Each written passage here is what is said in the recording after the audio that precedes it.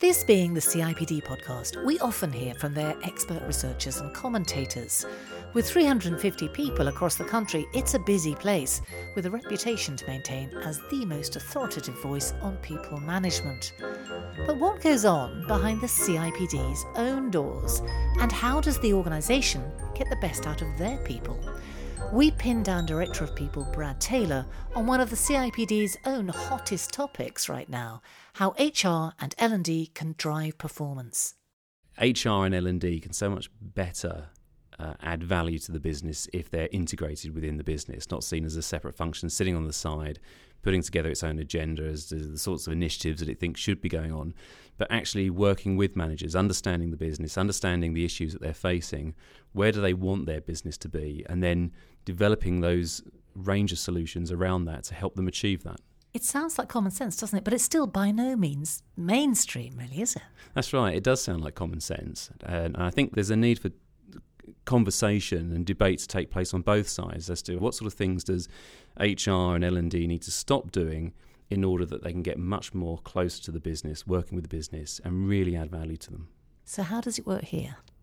So here we have evolved a partnering model. So we have HR business partners, but we also have learning and development partners as well. And their role is to, as much as possible, to be out with the business, talking with directors, heads of department, line managers, understanding the issues that they're trying to tackle, and then developing strategic or tactical solutions that they can deploy that will enable them to achieve those objectives. So we're moving away from a historic HR function that tells line managers, here's what you need to do, or here's, you did that wrong and let me tell you what you should have done. So much more, what are the frameworks that we need to put in place that means that those line managers can use those frameworks as effectively as possible. And how do you arrive at the overarching strategy that makes all that possible? Because obviously these are individual relationships between various HR partners and their opposite numbers. Yes. But clearly there's a direction of travel for the CIPD. So what happens at the start of that? So we start with the overall organisational strategy. What is it that the organisation is trying to achieve? And then we speak with directors and with heads of department and with line managers and people to really understand what are the issues that they're facing, what things are working really well for them, but where are the challenges. We have an internal staff consultation group, sounding board, which we have trained specifically on how to have strategic conversations with directors to understand those issues. And we also have a regular, always-on employee pulse survey so that people can tell us what are the areas that they are satisfied in and what are the areas that are most important to them. And from all of that, we then constructed our people strategy around three core areas. So those areas are effectively the CIPD experience. What does it feel like to work here with us? And so therefore, what's the culture and the leadership that's supporting that? Secondly, what does the future capability of the organisation need to look like to help people understand where we're going and giving them the development opportunities to go into those roles. And then the third area is how we have a strategically aligned outcomes-focused business. So how do we make it as easy as possible for people to get things done? So that's how they do it at the CIPD. But how about a very different organisation with very different challenges? Charles Stanley is an investment management company with roots going back to 1792. It's one of the oldest firms on the London Stock Exchange. But it operates in a business environment that is fiercely competitive, tech-reliant and constantly evolving. And while Charles Stanley does treasure its history, there is nothing old-fashioned about the way it drives performance. Kate Griffiths-Lambeth, a lawyer by training, is Group Director of Human Resources. Paul Aberley is the CEO and Michael Bennett the Chief Operating Officer. Now, we all sat down together in their Bishopsgate HQ to talk about how they believe HR and L&D can drive business objectives. Here's Kate. It's impossible, to my mind, to do a good job in HR if you don't understand what the business is trying to do and to work with it to achieve those objectives. So it's not, HR for years, I said, we need a voice at the table. Actually, step forward, have a voice, talk with people, learn and work with the areas to achieve what needs to be done. So we have here in Charles Stanley HR business partners who work directly and very, very closely with each of the divisional heads. I work very closely with Paul and with the rest of the executive team. I view myself as part of the team. I don't view myself as slightly distanced. And I think that's where the nub of change needs to be. And that is the change, isn't it, in recent years? I mean, Paul, I'm interested, obviously you've worked at other organisations. Yeah. How has it been there? I imagine quite different.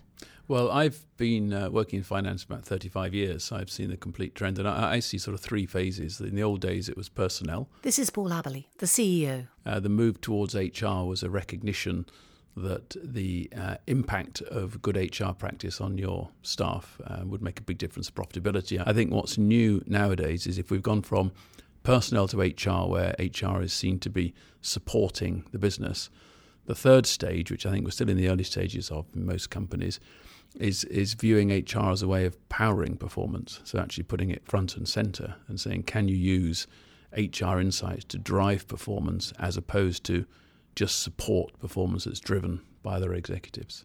Back at CIPD HQ in Wimbledon, I put some of the points from the Charles Stanley team to Brad Taylor. Does he agree that HR and L&D should be doing more than simply supporting the business? I agree with that. I think that the role of HR should be to understand the business as much as it possibly can. What are the things that are going on within the organisation that's making it easy to be effective, and what are the things that are getting in the way or restricting the organisation from evolving and developing? And the only way to achieve that is to be close to the business and working with its leaders, working with its people, putting the things in place, the channels in place for that information to come back in so that it can go away and think about these things and then work with the business to develop solutions.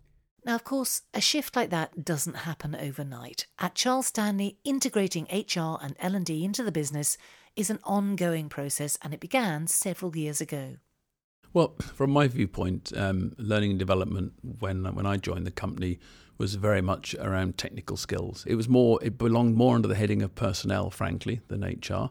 I think the change in the last few years is that we've said learning and development is not just about what you need to be able to do, but how do you go about doing it?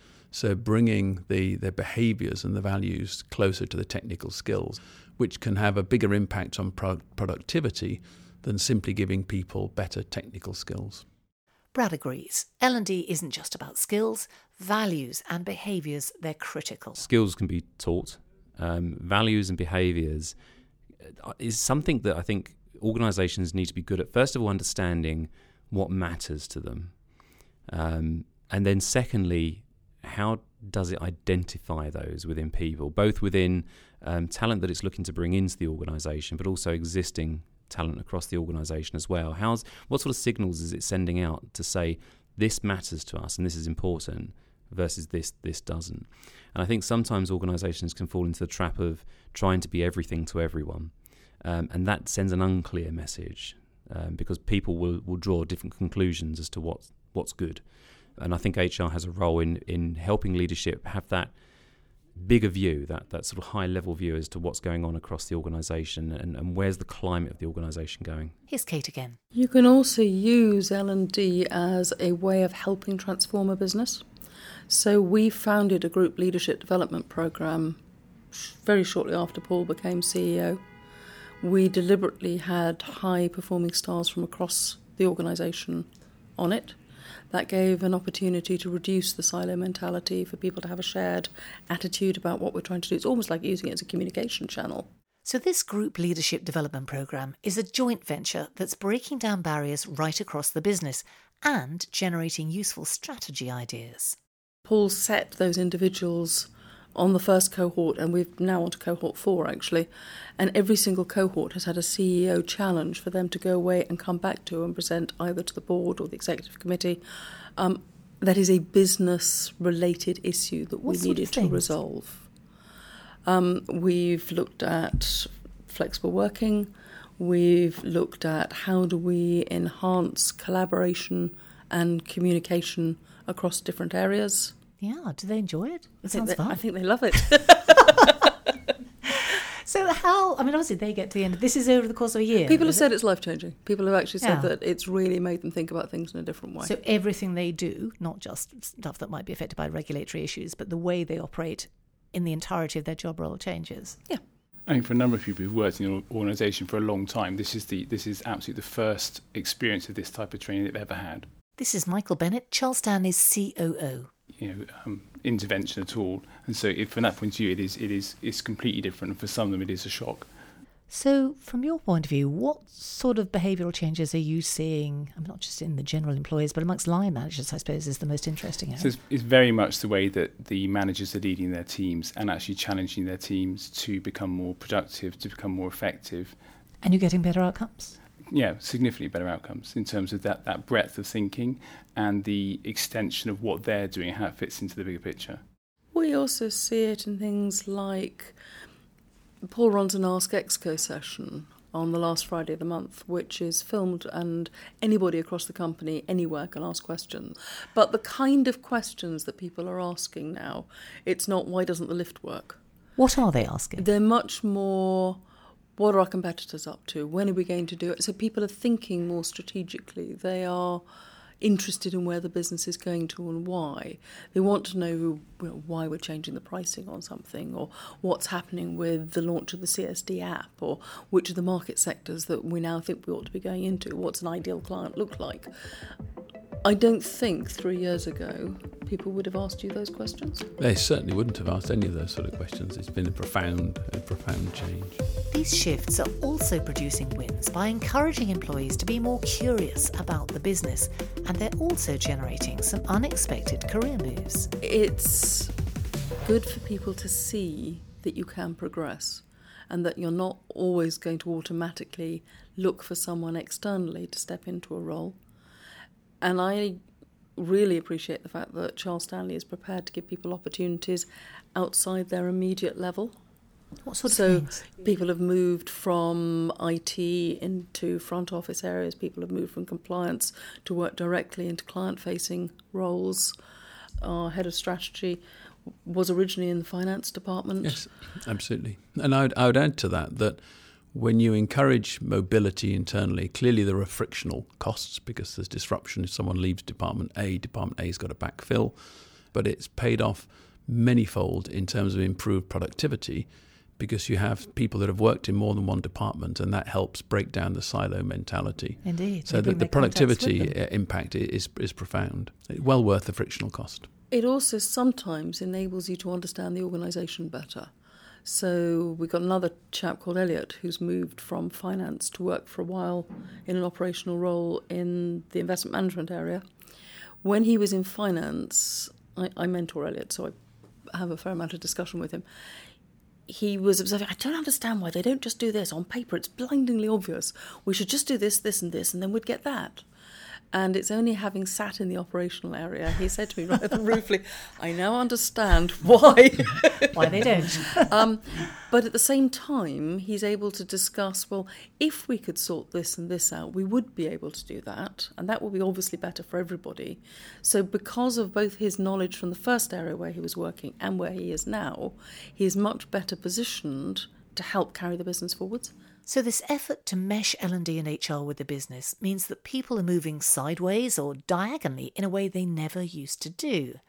Now, does Brad see that at the CIPD too?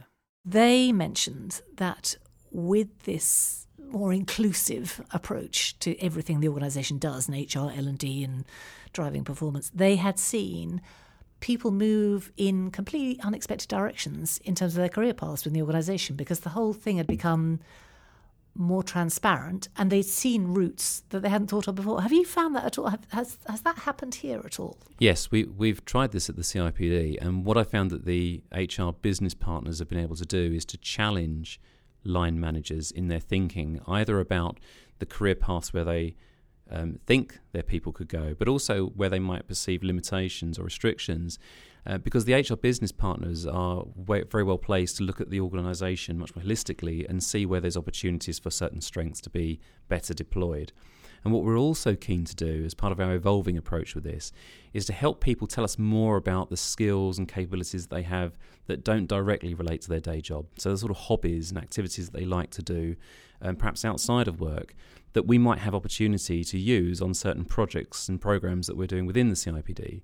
So an example would be, we have someone in my own HR team who works on payroll, who has a very keen interest in photography and videography.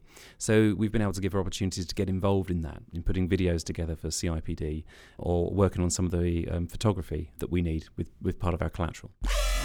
Back with Charles Stanley, they explained how vital it is to explain these new ideas to everyone. And that is where Head of Comms, Joanne Higginson, is making a really big contribution. A lot of it comes down to communication. In a funny kind of way, L&D is communication. Well, it is indeed. But do you how do you handle the comms end of it? When Paul first became CEO and we did our first engagement survey, one of the things that came out was that people felt that communication was dire. Right. Not unusually. We have appointed an excellent head of PR and comms.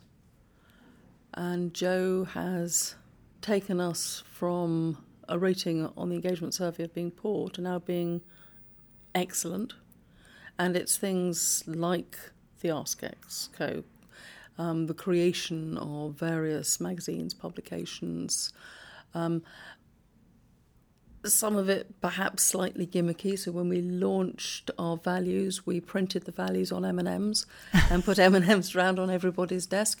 But it's a way of getting the message across. To get people talking about it. Using things like screensavers. So actually when you come in and you log on in the morning, there's a message there for you. It might be at the moment the message is about risk. But we've used that, again, with the values, with conduct outcomes. Lots of different ways of getting messages across. So you're road testing various routes of disseminating these ideas and cherry picking the ones you feel are working best, the ones that are going down best. Yes, absolutely. Some of them work better than others, and if they don't work, you drop them, and that's absolutely fine. I think the key element in this is to ensure that the learning and development related comms are wrapped up in broader commercial comms. It's dangerous to sort of separate them, and you don't want people thinking, okay, this is an HR thing. So if they get something from the CEO which talks in very quantitative terms about the latest monthly P&L, and then seamlessly moves into something around a challenge we might be having with a particular value, then that really emphasises to staff, even if subliminally, that actually these things are very much bound together. So they're thinking creatively about how to communicate this stuff to the employees, and the CIPD also think hard about how to communicate their new ideas to their people. Posters down in the main reception when people come in that talk about our strategy or the sort of initiatives that we're working on, through to working with our employee consultation group, talking about the strategic aspirations and what we're doing, through to blogs, the directors blog about the individual strategies that they're working on to try and encourage people to get involved and take part in contributing to those, but also then relaying back, here's the progress that we've made, through to news articles on the intranet, and then to help people find those articles on the intranet, we have a weekly email that goes out every Thursday that highlights the key stories and things that took place that week. We've even started over the last few months doing a blog after every senior leadership team meeting where one of the directors will take turns to just blog, here are the things that we spoke about in the meeting, so that people get a sense of what's on our minds and the direction that we're taking the business in. Yes, and what went on in the meeting room that they weren't party to. Yes. Quite nice. Yes. But nothing printed on M&Ms for you. We've not done the M&Ms yet, although it sounds like a good idea. I think we could look at that.